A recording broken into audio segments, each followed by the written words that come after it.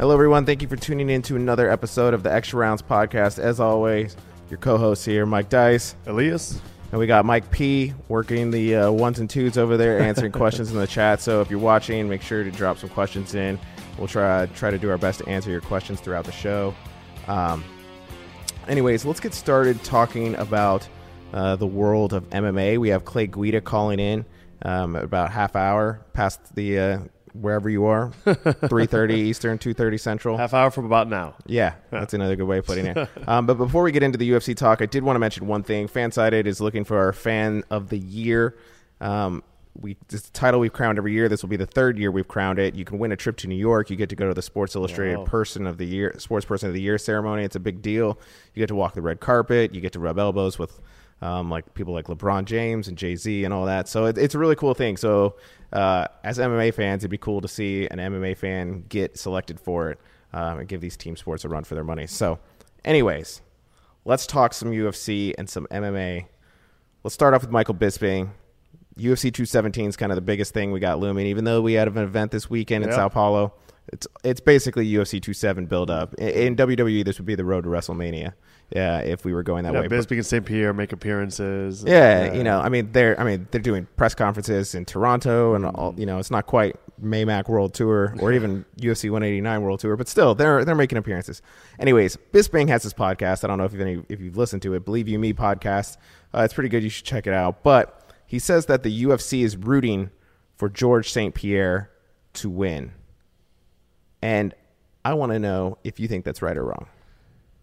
I think, I think I can see where Michael Bisping would be coming from overall. George St. Pierre has been a huge company man for well over a decade. One of the biggest superstars they've ever had in the organization.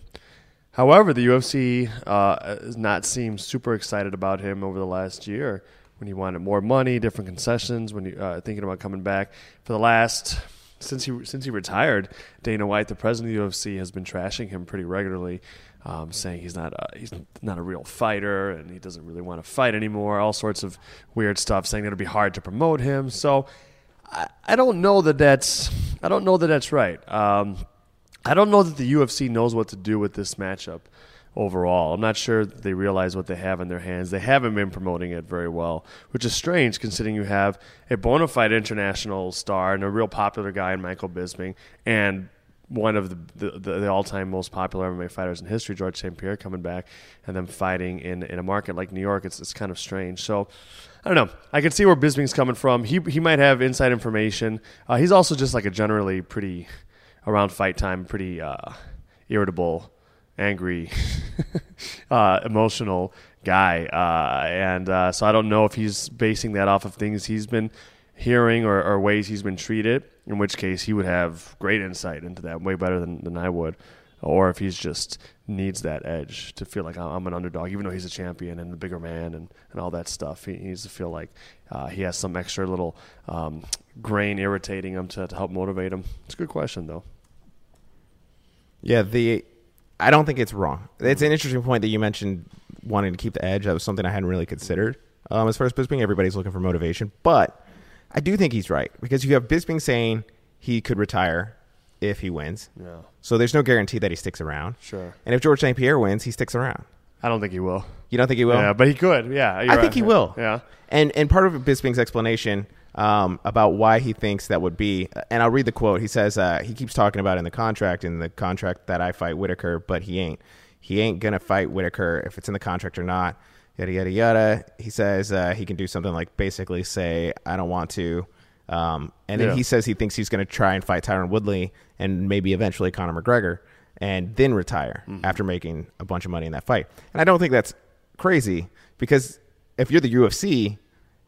Like, isn't that kind of what you're hoping for? Like, you can toe the Whitaker line all you want, but, like, think about if he beats Bisping, he's the middleweight champion, fourth fighter in history to win two belts simultaneously. Or to win two belts. He can then drop down and try and fight Woodley. Right. And if he wins, then he become the second fighter in UFC history to win two belts, or to hold two belts simultaneously. Then he could challenge Conor McGregor. Now, he probably can't go lower than 170. Yeah. Or if they do a catch weight lower than 170, that's ridiculous.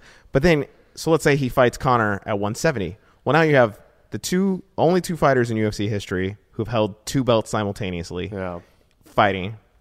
George St. Pierre, Conor McGregor, two biggest pay-per-view draws, and Conor McGregor could potentially be fighting for a third title. Yeah. Now, I understand there's like a lot of what ifs and variables to getting to that point, but like if you're the UFC, isn't that kind of what you're like? You would think so. And here's the thing. Like, I mean, that makes a lot of sense. The problem is I think we've been given good indication that George absolutely wants to fight Bisping. The Woodley thing, I don't know. We'll see. But I think he definitely wants to fight Conor McGregor next. I've felt for a while that his plan was Bisping, then McGregor. And his camp for years has said he could fight at lightweight, and they've said it. They've been saying it recently too. So maybe he could fight McGregor for the world title at lightweight, or maybe they could meet some catchweight, or even at welterweight, just as a super match. So that I think the UFC has been aware of that, but the UFC is still not showing much enthusiasm about George lately. So they should want that, Mike. It's a huge thing. They should want to make this guy feel welcome, do all they could to re-promote him and set up these huge fights. But they've not really shown, in my view, this is completely subjective, not really shown that type of enthusiasm. So I'm a bit confused. I don't disagree at all with like the plausibility of what you just laid out. To me, that makes a lot of sense. I don't know if George wants to fight Woodley or not. Maybe he would, maybe he wouldn't, but I am pretty sure he wants to fight Conor McGregor. So yeah, I think that's a very likely scenario. It's just I haven't seen like the enthusiasm from the UFC for that. So it'll be interesting. So no, I think you're right that maybe when I said I didn't think George would stick around, I meant I don't think he'll stick around at middleweight. But I think he'll if he wins, I think he would stick around for some of those types of fights like you're saying. I do agree with that, yeah. Yeah, it'll be interesting to see what happens one way or the other. But, you talked about promotion of this fight, and I've been kind of critical of it. I don't feel like they've under-promoted Bisping GSP. It seems like they've done the normal UFC job as far as promoting it. We've seen them go above and beyond, and I feel like they've gone slightly above and beyond in this one. They had the press conference back in the spring. I don't even remember what event it was, but it was at the beginning of the year in Las Vegas. Right. Then they had the second press conference in Las Vegas. They've had the press conference in Toronto. They've kind of made the media rounds in New York. It's kind of the normal thing. Yeah. But what really baffles me, though, is like you have a guy who could retire if he loses, a guy who said he's considering retiring if he wins, and you have a young star in Cody Garbrandt, a former champion and young guy in TJ Dillashaw, Joanna on the cusp of history, and Rose, a young star. And it's like, market that a little bit more and put some, the trailers, like the trailers and promotions have all focused around Bisping GSP, but like those are some young names. Yeah. And if you invest in promoting those people, that pays off beyond just this event. You know what I mean? It puts people on their radar. I think you're totally right about that. Do we have any questions, Mike P? Yeah, we actually have two in regards to what you guys are talking about with GSP and Bisping. I'm going to butcher this name, so sorry. Achilles wants to know, at what weight do you think GSP would walk in his fight against Bisping? Would he bloat himself to even the weight scales, or would he go for efficiency and give up considerable weight? Great question. What do you think? I'll let you answer first. Yeah, that's a good question. I've never gotten a real good feel for GSP's walk around weight. They've always been very mysterious. Him, when he talks about it, Faraz, Zahabi, his coach,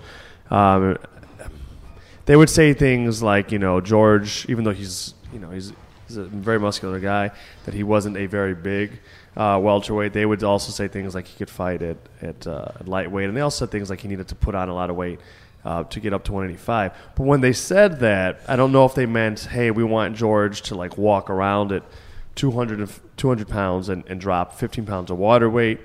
It looks like that could be exactly where he's around. I mean, 205 pounds, and then he's gonna actually be cutting water weight. I would imagine George is going to be doing some type of weight cut, meaning extreme dehydration right before the fight to make weight. I don't imagine he's walking around at 185 right now, because I think he was already walking around at that if I had to guess, his whole welterweight career. For them to say he needed to put on weight, and he does look bigger now than he used to be. So I bet he's going to be cutting weight. Is it as much as middleweights usually cut? Probably not. Some middleweights walk around at 225 and then they start dieting down and then they do a big 20-pound weight cut. So I think he'll be giving up height and some weight, but I bet Mike that he's been that he's bigger than he used to be, and he's going to have to do some type of water weight cut. That's my guess.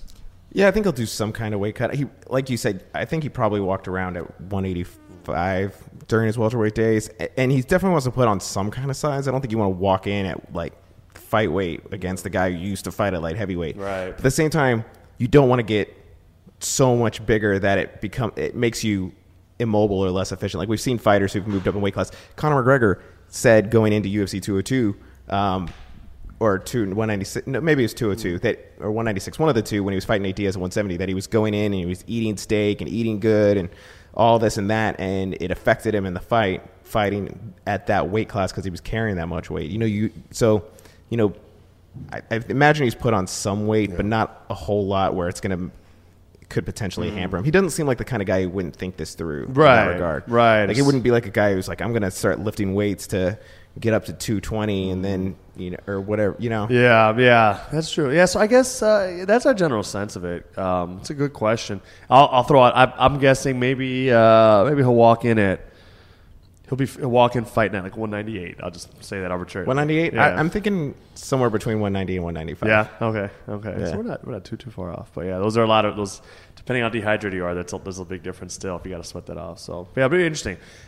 I wonder, it might be too late, but we should try to get Faraz Sahabi on again before the fight, and he won't tell us, but maybe we could beat around. We could get him to beat around the bush enough where we can glean something more. But good question. They're 10 days away, so they could be preparing to cut weight right now. Right now, yeah.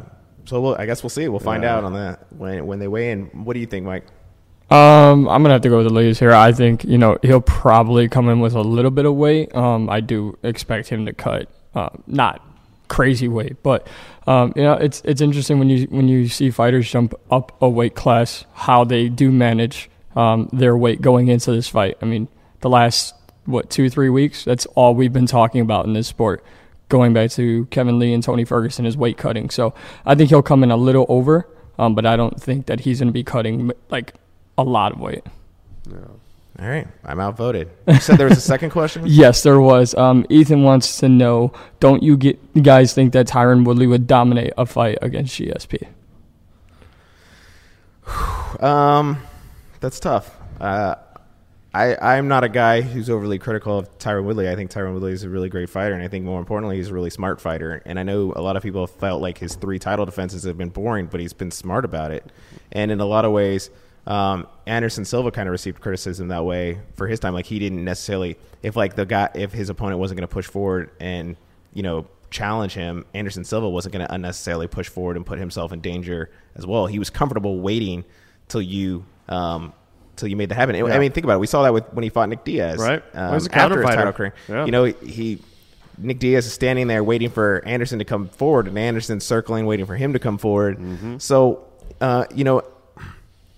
I think Tyron Woodley's a smart fighter, and I think he's a lot bigger than people. People know that he's a big guy, but I think he's a lot bigger than George St. Pierre. This is a guy who I think walks around at 205, and we're talking about maybe GSP walking around at that weight for a middleweight fight. Mm-hmm. So it's interesting. I think George St. Pierre has always been kind of tied to his wrestling, and I think wouldn't you have to give Tyron Woodley the advantage there?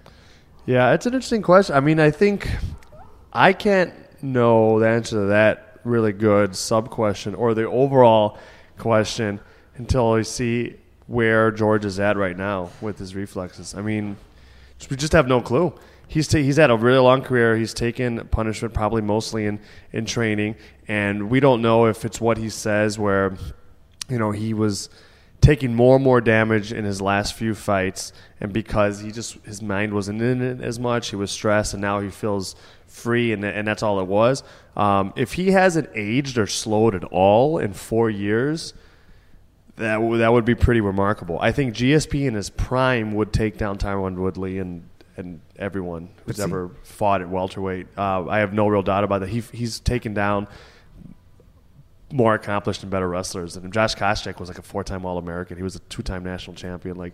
And he took him down. He would, in his prime, he would take down Tyron Woodley. I don't think it would be easy. I don't think Woodley would stay there, but I think he would do it. But I don't know where GSP is not in his prime. I don't know where he falls.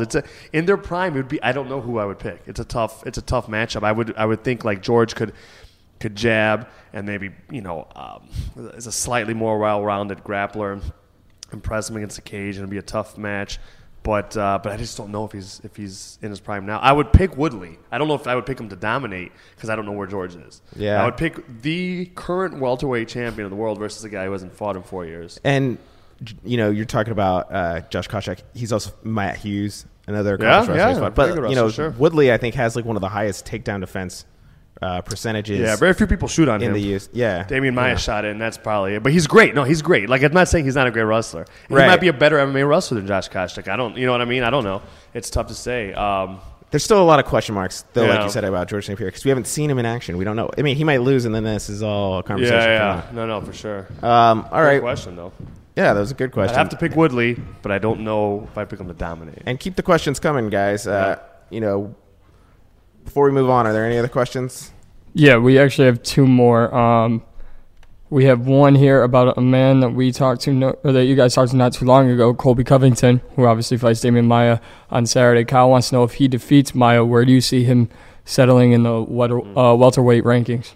That's interesting. Darren Till just beat Donald Cerrone and went from unranked to 8. Mm-hmm. So we've discussed many times about the rankings on the show and how what kind of stock you should take into him. So, who knows? Like, Darren Till could be out of the rankings in a month just because of inactivity. Like, it's that crazy. But there's a lot of UFC welterweight fights happening that pitting the top. Like, I think out of the top 12, like, most of the people were booked going into this Darren Till Cerrone fight. Like, you have Lawler and Dos Anjos, Thompson and Masvidal.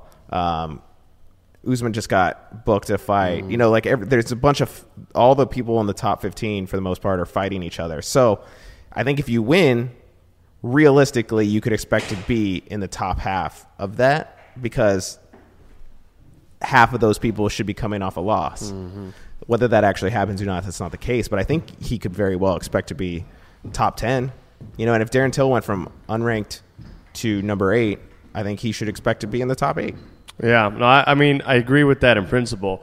I would probably take it a step further. If Colby Covington beats Damian Maia, he's well in the top 5. Like, Damian Maia, empirically, has proven himself to be at worst the third best welterweight in the world right now. If you beat him after he just went the distance with the champion and didn't get hurt real bad or anything like that, then you've earned his spot. I think that's the way it works. I think.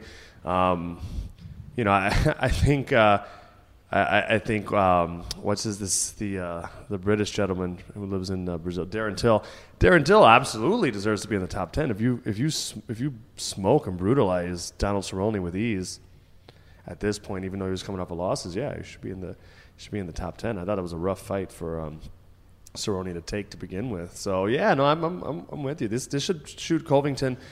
Otherwise, what the hell do you have to do? Otherwise, everyone's going to be in a Damian Maia position when you have to win 45 fights in a row to get a title shot. It's insane. Like, if you don't get who's he going to fight after if he beats Damian Maia? He's going to fight a number 12 guy. Then it's all risk with no reward. So, clearly the UFC's not following our advice in this. They have Lawler, Dos Anjos, a great former champion in Lawler, who has been relatively inactive over the last 2 years overall, I guess, or a year and a half.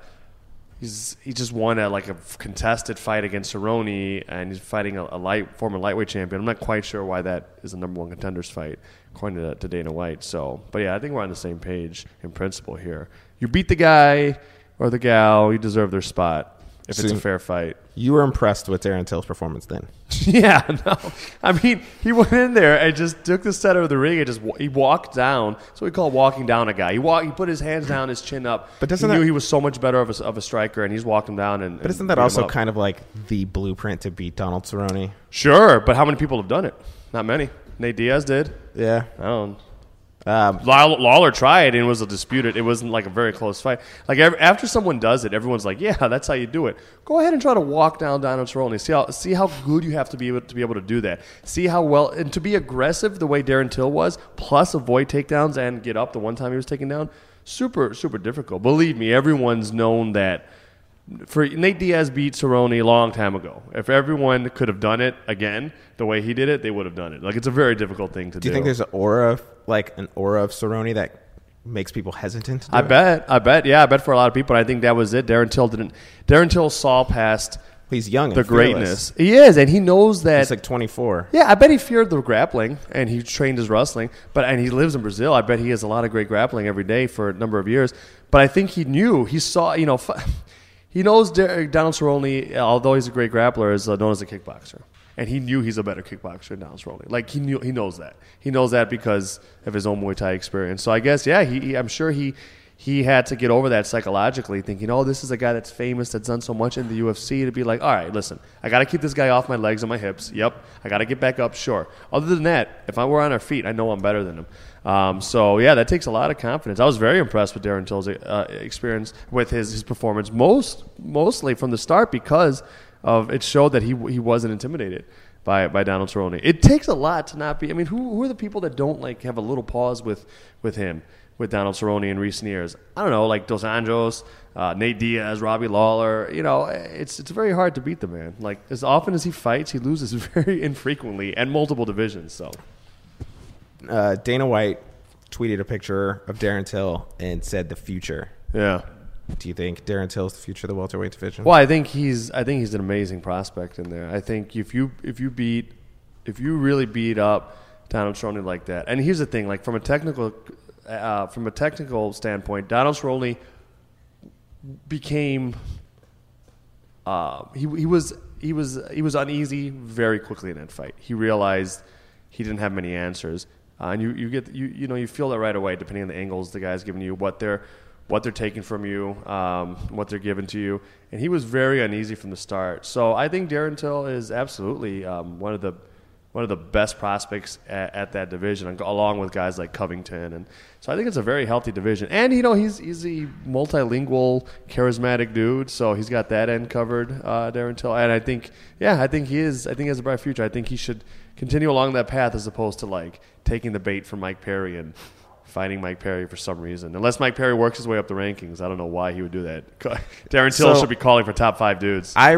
So that was the big confrontation afterwards. I wrote about this in the column that's going to go up tomorrow. I wrote about that thing, and it would be absolutely insane for Darren Till to be like, sure, I'll fight Mike Perry. I agree, because I mean, as much as we talk about the rankings, Mike Perry's not ranked, and he's not necessarily a big name yet. Like, hardcore fans know who he is. Like, he's kind of like a cult fan favorite at the moment. Right. And don't get me wrong, it would be certainly entertaining. Great and I fight. would be absolutely stoked to watch it. Yeah. But I think from like a career perspective, it benefits Darren Till in no way to fight Mike Perry. Like, it would benefit Mike Perry a lot to fight Darren Till, but not necessarily the other way. I mean, like, you have this momentum. I think you keep going up the chart.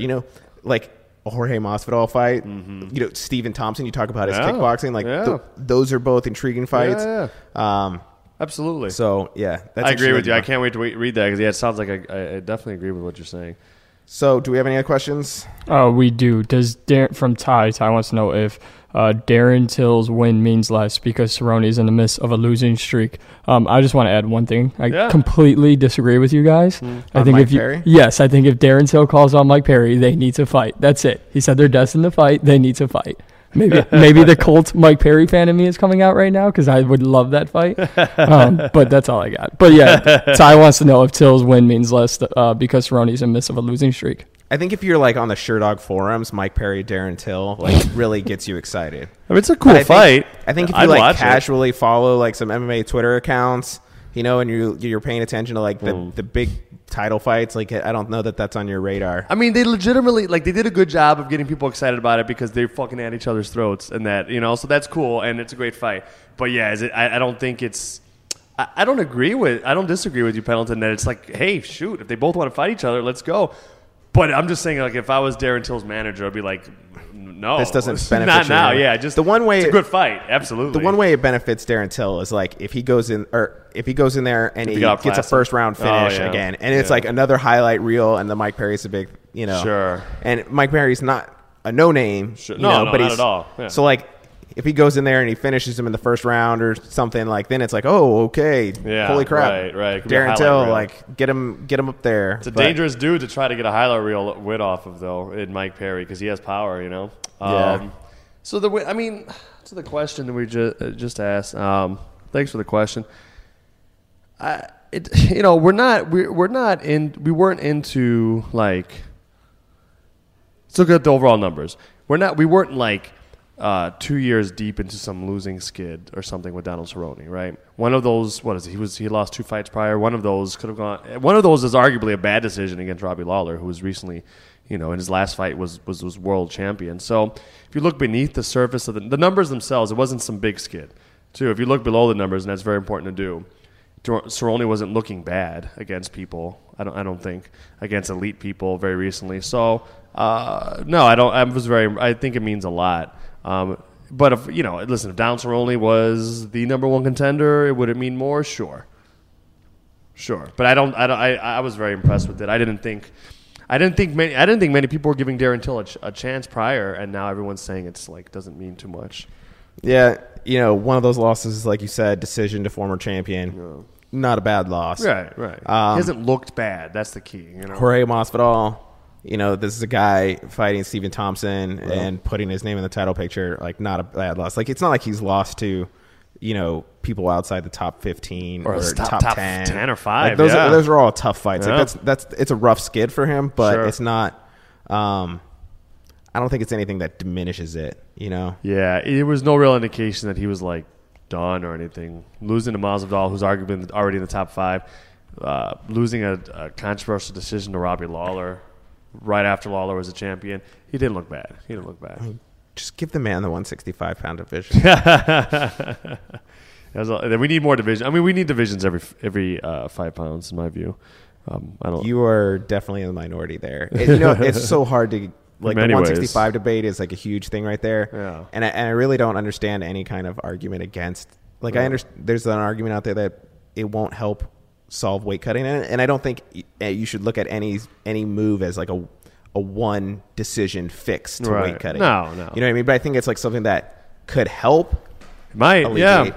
And I'm also just a fan of like clean organization and just like 155, 165, 175. It's just so clean. 185. Sure. No. Yeah. That's a good thing for OCD as well. People throw out 225. Like those are all future discussions, but I think like in the short term, like it doesn't hurt to do 165. No, it doesn't hurt to do any of these things. The only arguments against them are what? Like, oh, they're not a panacea for weight cutting. Fine, I wasn't saying they were. But like the other thing is like, oh, it's just too many divisions. Why? What about it is too many? Too many opportunities for fighters that work really, really hard. Like I don't understand. It's too hard to organize or keep track of. Boxing doesn't have that much of a problem. Boxing has a problem with the many different sanctioning organizations, but the weight classes themselves.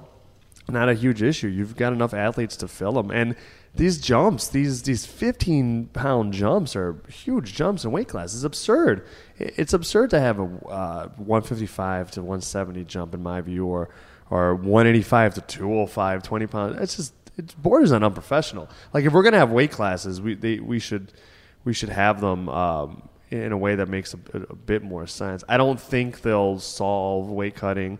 I don't think anything can solve people cutting too much weight or taking too many drugs. I don't think that's really something that can be done. But I think it'd just be fair. If you look at the makeup of the human athletic population, these are some big jumps out there. It's kind of crazy. Yeah.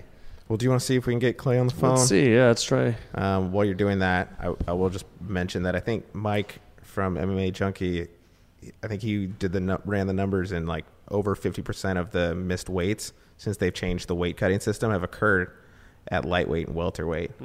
So the 165 could help those issues and those, anyways. That's good. I mean, we're going to see some really great action at 125 in the female division. Having a 115 to 135 jump was really, really crazy. I think there's so many people that would have benefited. Misha Tate, who was already a 2-time bantamweight world champion, she probably should have been fighting at 125. Imagine the fights that she could have had there with other folks. Maybe even at the end of her career, fighting someone who also could go up like Joanna Jędrzejczyk, or someone who also could have gone down like Valentina Shevchenko. Like it opens up good opportunities and good possibilities, adding more weight classes, in my view.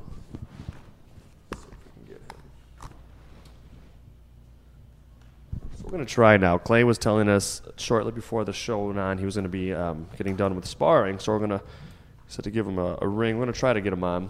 Clay Guida, when's the date of their fight, Mike? Is that November 11th? Yep. Veterans Day in Norfolk. That's right. Going to be a Fighting super Joe exciting Lozon. card.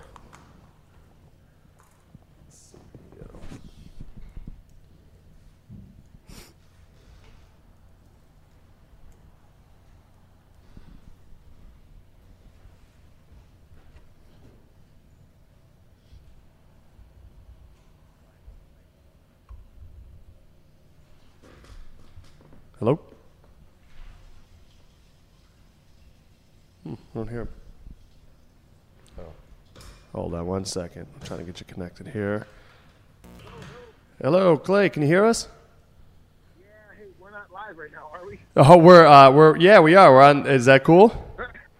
Yeah, I'm just walking out of the gym. If you guys don't mind giving me a minute to get into my truck here. No, it's an authentic sound, man. That's cool. Not a problem. Well, we can go ahead and we can roll with it, man. I'm ready when you are. Let's dive right in. Awesome, brother. Where were you just getting out of? What gym were you just getting out of, man? It seems like from your Instagram you've been in Southern California the last few days. Northern California, man. I'm up here with the Alpha Midgets in Sacramento. Right, Ultimate Fitness. That's awesome, man. That's awesome. One of the things that struck me, man, is that this fight, it's this great fight that you got coming up November 11th against Joe Lozon, that it hasn't been made before. If you kind of think about it, it's kind of amazing. Two of the most exciting fighters in the UFC's history, two longtime top contenders. You guys came into the UFC the same year. Were you surprised that this fight hadn't happened before? Was it ever like an opportunity for this to have happened before? Yeah, you know what? I feel like maybe we've kind of been on a crash course and maybe just missed each other here by one fight. A win or a loss. It had never been offered to at least our team. So it's always a matchup we've been excited about. We have a lot of respect for Joe Lozon and his camp and his family, and he's just an exciting guy to watch. His performances speak for themselves. You know what I mean? The guy's got some of the most performance of the night bonuses, submission, all that stuff. So he's definitely a fan favorite. He's a gentleman. He represents the division very well. He represents the sport very well in his camp and his gym. So, but yeah, it's just kind of one of those. It had never been offered to us. So once it was, recently we jumped right at the opportunity, and we're very, very excited about this matchup and about being able to fight on Veterans Day, because to me that's what's most important, being able to support the military, support the troops that make it possible for us. So that's what I'm super, super excited about more than anything.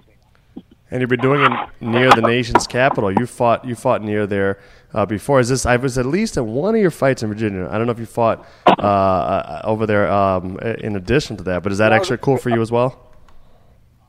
Yeah, this one, it's always cool to be able to fight in the capital and represent our country, So, Fairfax was a couple years ago, and now we're back, and we're in Norfolk or Virginia Beach. So it's going to be pretty awesome, man. So I'm hoping that there is a large turnout of troops, of military, because they're the ones that really deserve the entertainment. They deserve the show because they sacrifice so much. Their family puts up with so much,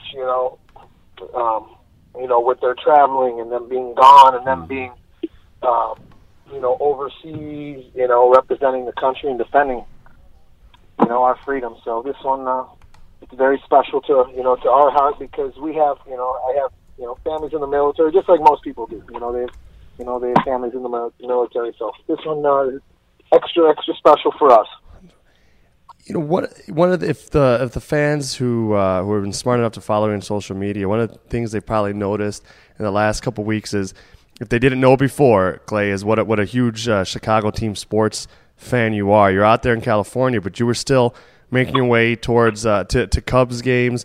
Obviously, we had a little bit of heartbreak. They're not going to be able to defend, but you were following it closely. I mean, what was that like to be following it so intently in a training camp? Was it a nice thing to distract you from the monotony and the grind of it? Was it distracting at all? I mean, what was it like being a Was it like being a Cubs fan in training camp these last few weeks and months? Oh yeah, it was awesome, man. It was special. People who know me or people who don't know me and just kind of check out our stuff, on social media, they can tell I'm a sports nut. It's like they say on Ace Ventura, but I'm a huge Cubs fan. And I say this a lot to in either baseball stories that I tell or to athletes that I talk to, or maybe if I see some Cubs, I tell them, or people involved with the Cubs organization. One of my very first memories as a child, as a human, which I don't know, I want to say I know this. I was in a stroller, so I hope I wasn't one of those kids. That was I hope I wasn't one of the 4 and 5 year olds in a stroller. You know what I mean? Like those little spoiled brats that mommy and daddy won't carry them, but they'll put them in a stroller when they're too big. But I want to say I was probably about 2 years old, and I remember being in left field, and my parents had me in a stroller up against the brick, and I remember seeing Andre Dawson. This big black guy, larger than life. Just muscles on top of muscles, and just a smile on his face. And I remember I was literally the front tire of the stroller were touching the brick, and all I wanted to do. And I remember seeing the bright green ivy in the outfield, and I was just like, "This is the coolest place." It looked like a huge playground, and that was one of my first memories. As the child, and it just stood out to me.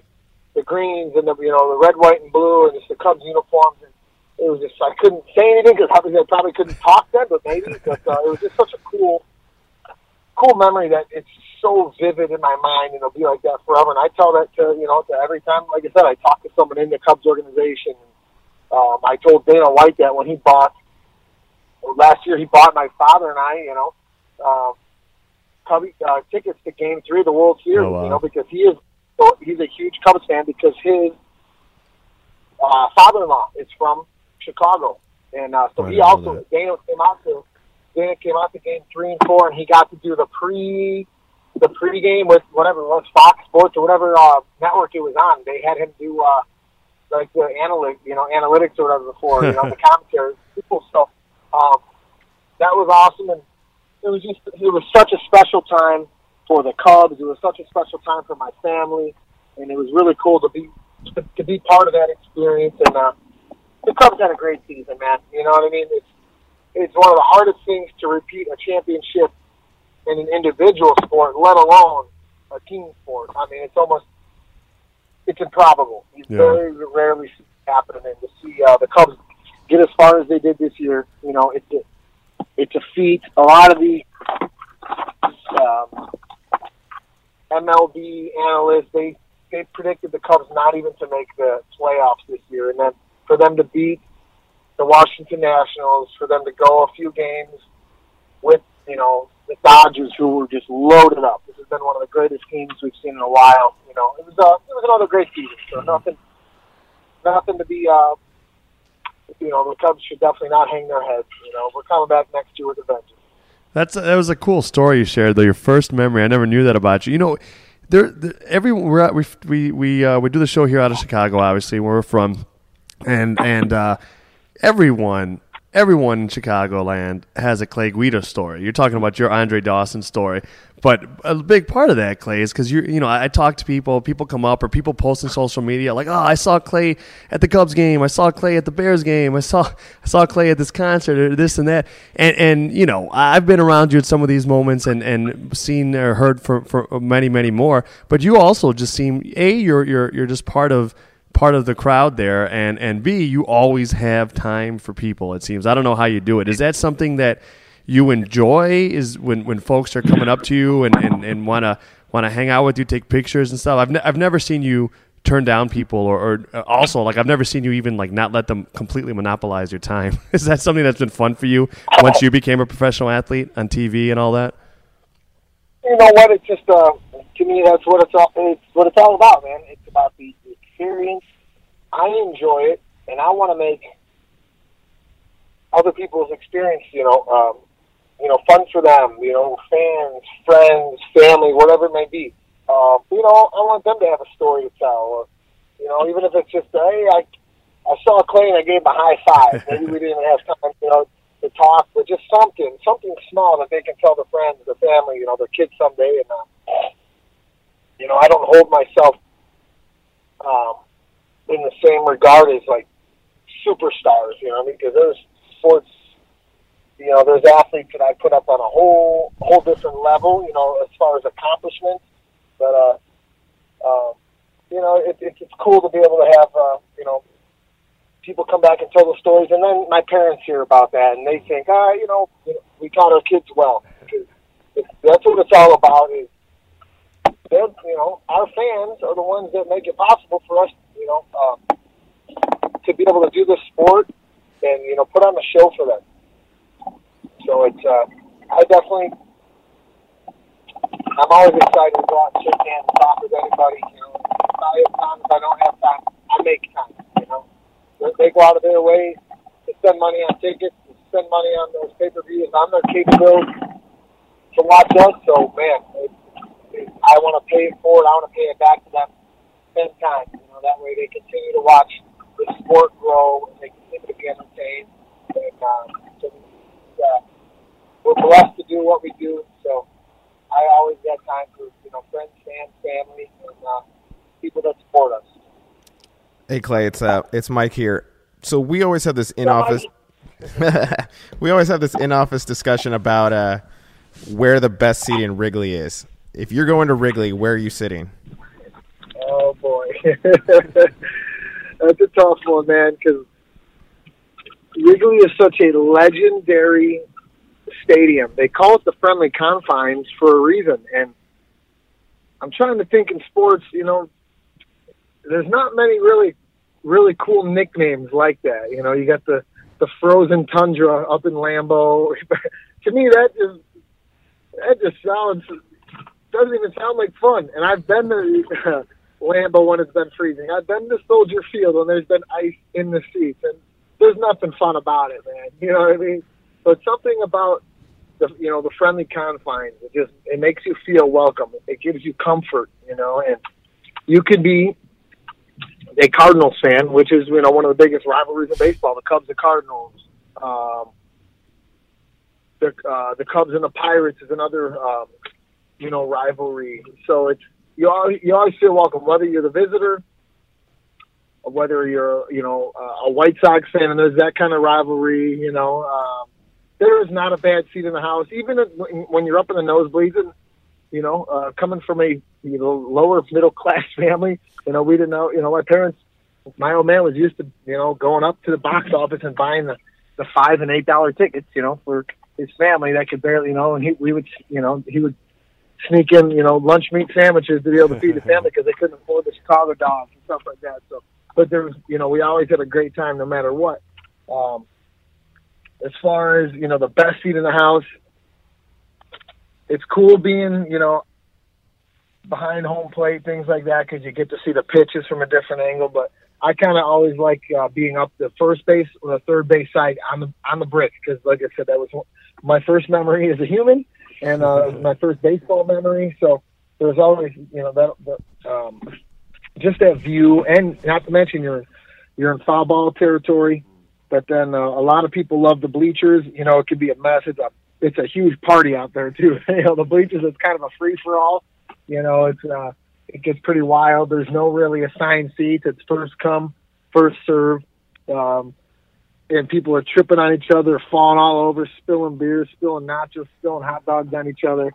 So there's the bleacher people, the bleacher bums, whatever you want to call them. But I've always been a big fan of the third base side or the first base side up on the brick, because your chances you're getting a foul ball are very high, and it's just a cool angle, to see a game from.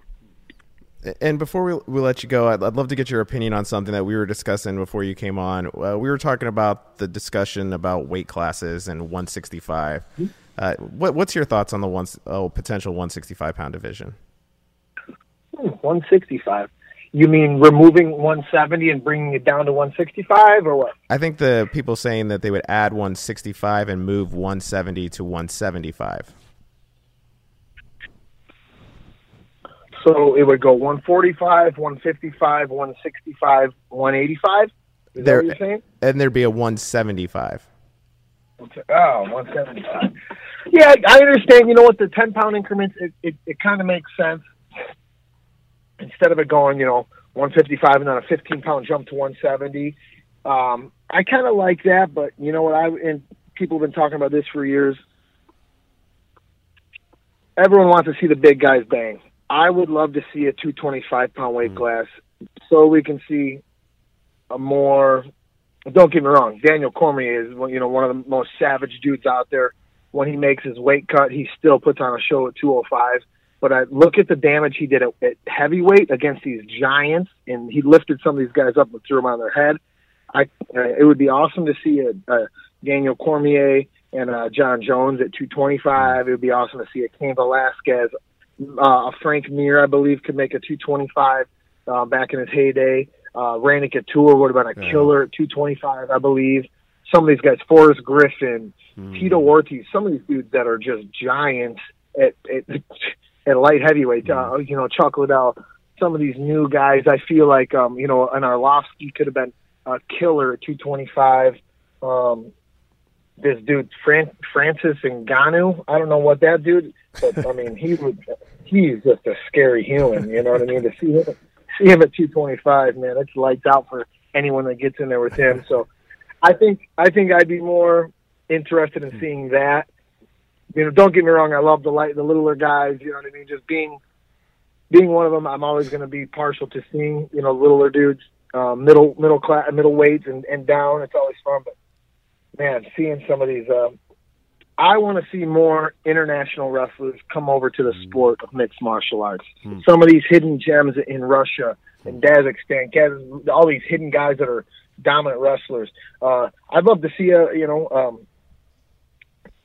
Kyle Snyder. I don't know if you guys follow wrestling at all, but if you guys know who Kyle Snyder is, to me, he's the most that'd be great. Unbelievable athlete we've seen in 2 years. This kid has won a couple NCAA titles, 2, maybe 3. He's won 2 world championships, and he's won an Olympic title, all within 24 months. Yeah, we're talking 2 years. This kid has just done unbelievable things in the sport of wrestling, and yeah, he doesn't need mixed martial arts, you know what I mean? But it'd be cool to see some of these other wrestlers, you know what I mean? Just pure wrestlers come over and see what they can do in the sport of mixed martial arts. And I tell you what, man, I think they would just dominate the sport. So, I could see the 10-pound increments being fun, and it's always, cool to add another lightweight class. But I would be more interested to see, some of these bigger guys who heavyweight's a little out of the range, and light heavyweight's a little too tough of a cut for them, and 225, man, I think it'd be awesome for some of these guys. Clay, I wanted to follow up on that real quick. I was super interested in what you're saying about getting more international wrestlers. 2 things kind of popped in my mind. One is, what do you think it would take to get them over? And 2, do you feel in your experience that any high level wrestler can be a good MMA fighter? I know obviously they have the physical stuff, but do all of them have the mental interest in hitting someone, or some types of wrestlers just not really the type of mentality that would make for a good fighter? It's a great question. I think mentally, that our wrestlers, the training, the discipline, the commitment, them being through the fire 1,000 times on the mat, I believe that wrestlers have the mental capacity for it. I believe they have the mental game for it.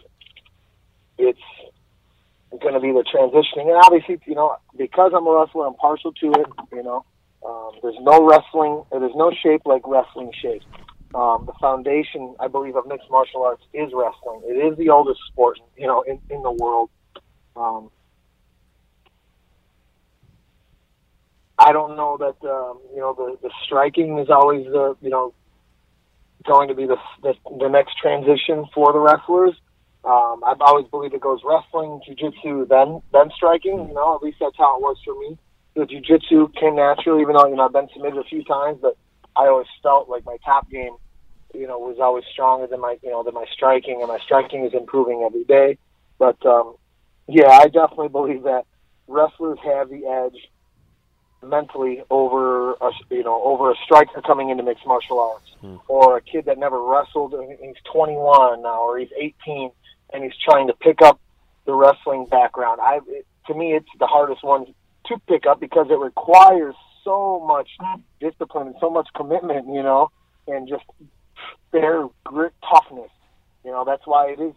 You see the Dave Schultz, the Dan Gables, the K.O. Sandersons, the Jordan Burroughs, the Brands brothers. Like, these guys are just tough as nails, and it's a different sport. And I feel like wrestlers have the edge mentally just because we've been through it over and over and over again. Are most wrestlers going to find success right away or at all in the sport of mixed martial arts? Maybe, maybe not. But I would put my money on a wrestler before I put it on any other discipline. That's awesome. Clay, man, it's been a real pleasure talking with you, brother. Thanks for spending all this time with us, man. We can't wait to watch you fight, as always. We wish you the best with the rest of camp and for the fight itself, my man. Yes, you're like a brother, man. I appreciate it. It's been, what are we going on, since 04, 05, something yeah, like that, man. right? Yeah, in the gym, I think it was right before King of the Cage fight of yours when we started training, yeah. XFO days, so, man, I appreciate it. Thank you for always supporting my family, myself, our camps, our training, and I appreciate you guys making time for us, and thank you for everything, man, and Veterans Day is right around the corner. We got 2.5 weeks till fight night, man, and I can't wait to get in there. It's going to be awesome. So once again, thank you guys so much, and guys, keep an eye on all the guys at Team Alpha Male, all the wrestlers back home, that help train. And you guys haven't heard, I got a company I started about a year ago now, maxuppermuscle.com. Check it out, guys. We're not just a supplement line; we're a supplement brand. We have training tips, diet tips, motivational, ideas, tips, things like that. So go check it out, maxuppermuscle.com, guys. And once again, thank you, Elias, and for all your guys' time. Hey, thank you, Clay. Anytime, brother. Take care. All right. Take care, man. Bye-bye. Yeah, that's actually. I'm glad you brought that up. That's kind of it's a fun little thing they got going on there. Max Effort Muscle. Clay's every day he's putting videos up, funny stuff, useful stuff, motivational stuff. It's pretty cool, and I've used some of their stuff. It's pretty good supplements. He's a great social media follow too. One of my memories from his social media that always stands out is the saga of his stolen Bronco. Do you remember that? Like when his Bronco got stolen, and it was like him and all the Team Alpha Male guys hunting it down on Twitter, and they got it back. Yeah, it's pretty awesome. I mean, which is like an almost unheard of thing in stolen cars. Like they get chopped up or whatever happens to them, they get shipped off somewhere. It almost it never happens, and they were able to track it down and get it back. It's pretty freaking cool. You got to follow. I'll never forget the picture of him standing on top of the Bronco when they got it back, and it's like one of the best things I've ever seen. Yeah, it's pretty freaking cool. What a great guy! Yeah, he's awesome. It was really super interesting to hear him talk about Dana White. Everybody talks about how Scott Coker is such a fighter, and Dana White doesn't get that reputation. But to hear Dana White do something like that, Clay Guida, like he said himself, he's like, I'm not a huge star, blah, blah, blah, blah. And he's not Conor McGregor who gets his fair share of perks from the UFC. But to see like Dana White do something like that is pretty cool. Yeah, no, it's a nice little gesture for sure. Absolutely. And what he was saying about Kyle Snyder, remembering correctly, Kyle Snyder went to UFC 203. Oh, did he? As a fan, because he wrestles at Ohio State, and I'm pretty sure I don't remember what he said in the tweet, but I'm pretty sure he tweeted something about like saying that he was interested. That's cool. In fighting in the UFC. Awesome so I don't know. If you got that 203 was like over a year ago at this point, so I don't. Who knows what's coming of that? That'll if be that's awesome. Something he's working for. We've seen somebody like Aaron Pico make the transition. So it's not out of the realm that he could make the jump. Well, he's a young guy. Yeah, he can definitely do it, man. You see what the wrestlers at that level do when they get into it relatively late, like Randy Couture, Dan Henderson, Daniel Cormier. They become some of the best ever, right? So, yeah, if he's got the interest, if he's got the mentality, yeah, and he can do some great things. But man, Clay Guida, what a great conversation. Yeah, he's awesome, man. He's a real blast even around him personally, and he really does make time for everyone. Like he said nice words about us, but man, everyone has stories about this guy being really great to them. Like the first time they meet him, because when he's in town, he'll be at a bar watching UFC with his date or his friends, and all night long people are going over to him. He'll be at the Bears game, and everyone you look at like Instagram, everyone has pictures with him, or at the Cubs game. He really gives back, which is cool. It's cool to see. He was the first fighter one of the first fighters I got to spend time with when I started writing professionally back in 2005. We'd already known each other. He wasn't in the UFC yet. The UFC at the time had gotten rid of the lightweight division, a real travesty. And he was a guy fighting in the local scene. He was fighting like Mike. Once he fought 4 times. Like he was fighting almost every weekend. Him and his brother Jason were just huge local favorites. He got a couple big breaks. Like they got to fight Josh Thompson in Strikeforce. I think they thought they were leading him to slaughter, and he dominated Josh Thompson. And then when the UFC came, he finally got came back with the lightweight division. He finally got his chance. I think it was October 2006. And I remember being at that event, being with him actually leading up all the way until he walked into the locker room and then afterwards, and him and his team at the time, and seeing how excited and amped up he was. He immediately got the fans, on their feet, just like he did when he was in the local scene. And then he really never stopped giving back in these small and big ways. Like he always has time for people. So it's pretty cool. I really, really hate that him and Joe Lozon are fighting. This is something I hope neither one of them listen to. I didn't mention to them when they were on because I don't want them to be, whatever. I don't want to be awkward. Joe Lozon's also a friend. It sucks because they're both amazing guys and they're both amazing fighters. And they both have so much heart that they can give and take beatings. So it's gonna be a tough one to watch, as much as it's gonna be an amazing one to watch because it's gonna be really entertaining. Yeah, it'll be definitely entertaining, and I'm glad that it means so much to him to do in front of the veterans, and hopefully the servicemen, and hopefully there will be a lot of them there. But also, we're talking about Clay Guida and the Cubs. Like he was, I just was remembering, like he was on the news. I think during the World Series run, like he's out there with people. Yeah, he was going to L.A. for games too, from Northern California down to L.A. with friends. Like he's a committed. He's not just like at home watching it, like making sure he's at home from practice. Like he's flying and the driving latest down. thing from Fanatics. Exactly. We should enter him and the fan-sided fan of the year. Well, yeah, that's actually not a bad idea, Clay. I'll send you the link. Yeah, that'd be awesome. So this brings us to the end of the show. What do you have coming on Flow Combat this week? Nothing for Flow Combat this week directly. We've got Mike Pendleton mentioned earlier the Kevin Lee stuff. I've got a story I've been working on for a long time. It's just been a really busy time, but I got a story about the Kevin Lee weight cut, more specifically about Nevada regulations. That's going to be, I can't say it's going to be thrilling, but it's going to be extremely substantial because we're going to have information there for fans, for fighters, for managers that just hasn't been out there in the past. All the confusion about where Kevin Lee got that additional hour, has anyone else been given that hour since early weigh-ins are happening in Nevada? We've got answers to all those questions. That'll be coming out from mixedmartialarts.com either late this week or early next week. And tomorrow, I won't have anything coming out from it immediately, but tomorrow, flying to Denver to Matt Brown's training camp. He's also on this November 11th card. This card is crazy good. He's fighting Diego Sanchez, another human highlight reel.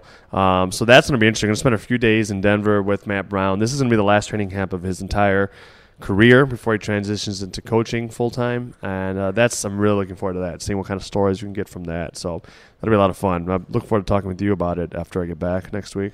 That'll be a lot of fun. What do you got coming, Mike?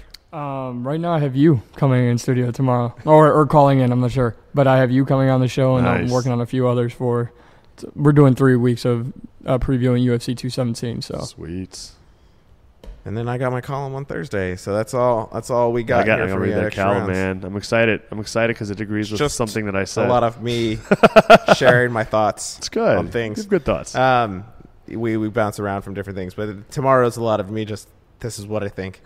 So thank you, everyone, for tuning in once again. We always appreciate it. You can check us out on iTunes, Google Play, wherever you listen to podcasts, and subscribe. The video is uploaded to YouTube.